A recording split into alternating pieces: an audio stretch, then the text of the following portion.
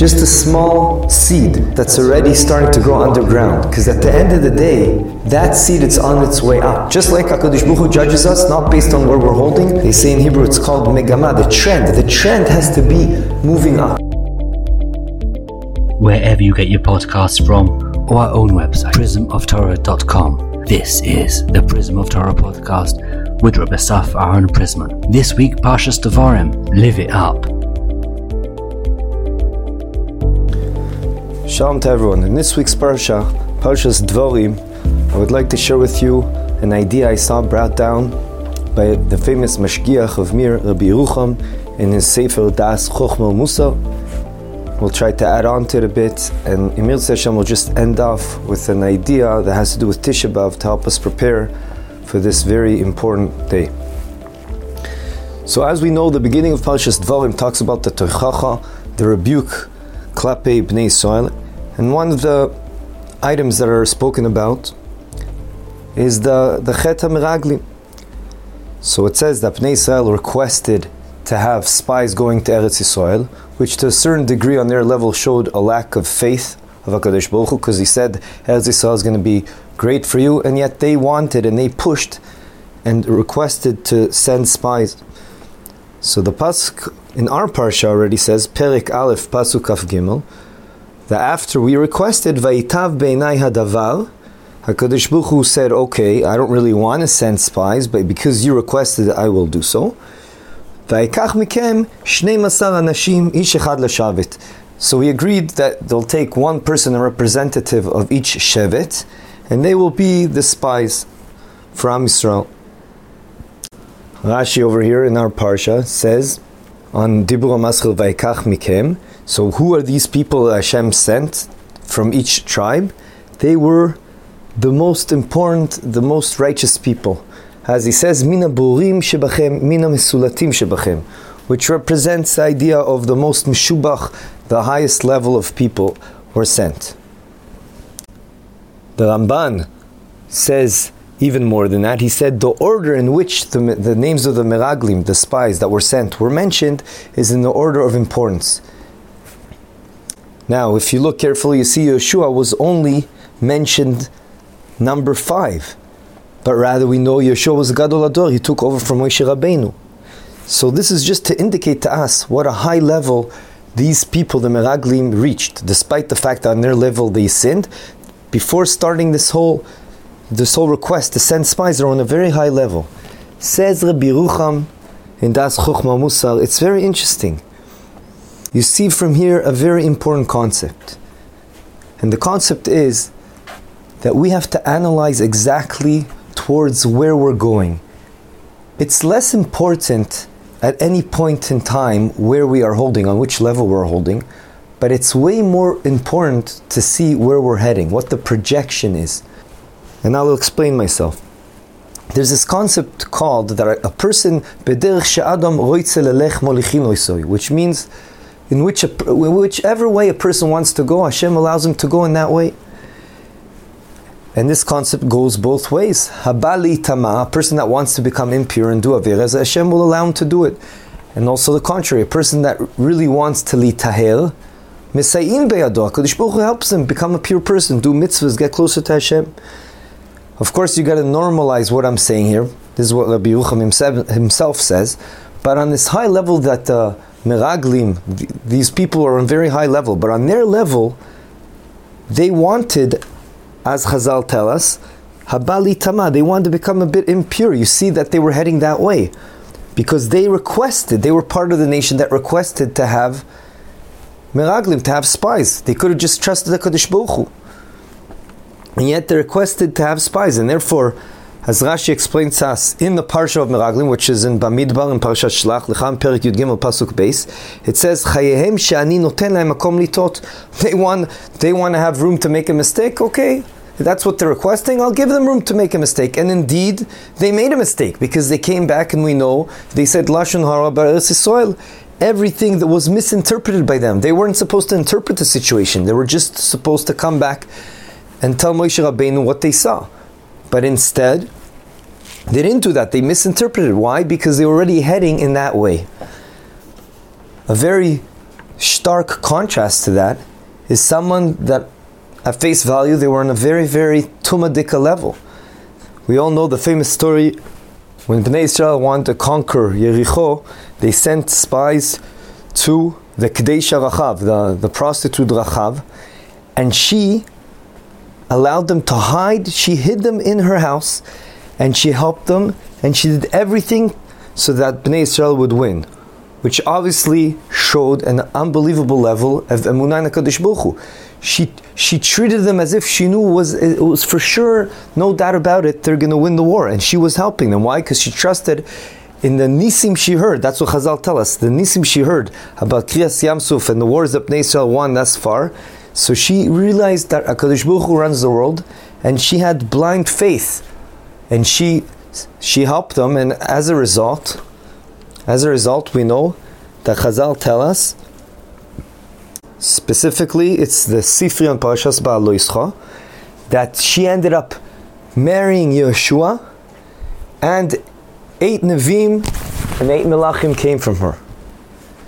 Says Rabbi Yerucham, this contrast shows us the importance of ensuring that we're always walking on our way up. Because the opposite is also very important to know. It's very dangerous. It's not enough, as we discussed last week, it's not enough just to stand still and do nothing, because you'll end up going down. But today we're saying a different point. And that point is that a person is, to see the value of a person, he has to judge himself on based on where he's leading, where the projection is going. A person has to always ensure he's going on his way up.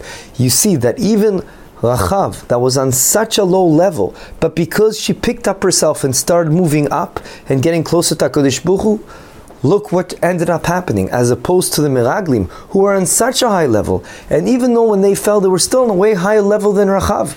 There's no doubt about it. But still, because they were on the way down, they ended up sinning more and more. And that's what happens. And a person has to always ensure he's on his way up. Lema davar doime. You can have a big tree that's very important and it's on a high level, quote unquote, because it has many good fruits and it's geshmak and it's amazing. But you could see it's starting to dry out. So some people may say, wow, but still look at the fruits, this is very important. But what's more valuable than that, because of the trajectory, is just a small seed that's already starting to grow underground. Because at the end of the day, that seed, it's on its way up. And in a couple of years, it's going to grow as a tree and it's going to have many fruits for long term. And that's the way the Torah views things. HaKadosh Baruch Hu views us not where we're holding, but where our trajectory is. Just like HaKadosh Baruch Hu judges us, not based on where we're holding, but based on the ground we manage to cover over our life. And a person always has to make sure. They say in Hebrew it's called megama, the trend. The trend has to be moving up. Like a graph, the slope has to be steep. And we have to ensure we're going up, because chas v'shalom, the opposite, you see where it can lead. This is exactly how we have to weigh aruchnius. Aruchnius, we have to always ensure we're growing. Every time takes something small, another step, but we have to show HaKadosh Baruch Hu and ourselves, of course, that we're always on our way up. I have a friend that's a seminary teacher over here, and he told me that it's funny. You see two different types of people. One person comes from a very religious, stark background, and you see that sometimes in Israel, Dafka, they go down. You see their slope is going down. For whatever reason it is, maybe they're exposed to other people that they haven't seen in the shtetl that they grew up in. On the other hand, you see other people that come from a very modern background, not even so religious. They come to the year in Eretz Yisrael to learn, and they really mamish grow. You see them growing spiritually. Now, at one point in the middle of the year, they both look the same. The way they speak, the way they conduct themselves, everything. But at the end of the day, they're worlds apart. It's only a matter of time before you see that it's going to be evident also that they're worlds apart. Why? It's the same idea we're talking about. It's where a person is heading. That is what's important. And it's of course not enough to have it in our hearts, but we have to bring it into action. That is what it's all about, and that's what we have to focus and recalibrate during Rosh Hashanah, Yom Kippur, where we're going. Yiratzon, that will be zoiche to always be ensuring that we're on our way up. On our way up. And that's how we have to conduct ourselves and the family. We always have to be on the way up. That's what we're here for. We're here in this world to do a tikkun to our neshama and to ensure we're always growing, removing the mechitzas, the barriers between us and HaKadosh Baruch Hu, and continuously growing closer to Hashem. Before we move on to what I promised, a small idea of how to connect to Tisha B'Av, which is coming up. I want to say a mashal, a story that I said in the past, to bring the idea, to try to bring the idea home again. The idea of ensuring you're growing, you're on your way up. And I've said this story I think 2 times already, but I'll say it in the short version. Once there was a person living in a certain neighborhood, and he saw that this new neighbor was going to come to live right next to him. He saw how he was looking at the size of their garden, and he heard him saying, "This is perfect for us." So this new neighbor, we'll call him new neighbor comes to live next to the old neighbor, and he sees him planting something in the ground and watering it. And the old neighbor thought to himself, "Oh, this is very interesting. I wonder what this is going to be." Every day he's watering it and watering it and watering it. After a week, 2 weeks, 3 weeks, a month, 2 months, nothing can be seen. A year, 2 years, nothing can be seen. At that point already, the old neighbor thought this new neighbor is a bit, as they say, cuckoo. Something's not 100% with him. What is he doing? He's investing in something, and this is... Okay, after several years, the old neighbor goes away to a trip to America, and he asks his old neighbor, he asks the new neighbor, "Please take care of my house if something happens," etc. Okay. After 2 weeks, only 2 weeks of being in America, he comes back home, and as he's arriving with the taxi, he can't even recognize his street. It's totally shaded at that time of day. He remembered it to be totally sunny. And as he approaches his driveway, he sees there's a huge tree, 5 meters tall, coming out from exactly that spot of the new neighbor's garden. He sees the new neighbor outside smiling with a smile from ear to ear, and he asks, "What is this? How does this happen?" So he explained to him that there's this certain Chinese bamboo tree that it takes it 5 years to grow. It invests in growing the roots underground, and the second it breaks open to the light, to the open air, it can grow within 2 weeks 5 meters. So in the past I used this story to show that a person has to toil, eventually the fruits will come. But we have to invest in toiling and working on our midos and working on learning Torah, and eventually the fruits will come. But this time I'm trying to use this story to show us that it's all a matter of always growing, and eventually we will get to the point we want to get, but that's not what's important. What's important is to make sure we're always on our way up. Yeltzon will be zoiche to conduct ourselves in such a manner, and by that getting closer to Hashem. About Tisha B'Av, I just thought it was right to mention something about Tisha B'Av. I know many people have spoken to me about Tisha B'Av, that it's a bit hard for them to connect to the Beis HaMikdash. It was such an ancient thing. So I'm just going to say my 2 cents over here. And that is based on a true, it's not a story, it's something that happened, that I have another friend that told me about this, and he said, he happens to be a bit colorblind, and he said that he saw this video, and I guess you can Google this because this is true.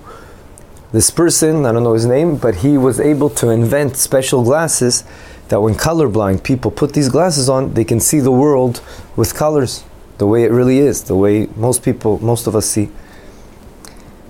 And of course, people that are extremely colorblind, they don't see any colors. Everything's are shades of black and gray, etc. And what was very interesting to see in this video is that many people had the same reaction. And the reaction was, as they put the glasses on, they were in such amazement. They stood up and just out of a crazy burst of emotion, they started crying. So my friend wanted to tell me that you can use this as an amazing mashal, that we don't even know what it is to have a world with the Beis HaMikdash. The Beis HaMikdash makes this world a totally different place, because it upgrades the spirituality of the world as a whole, specifically for the Jewish people.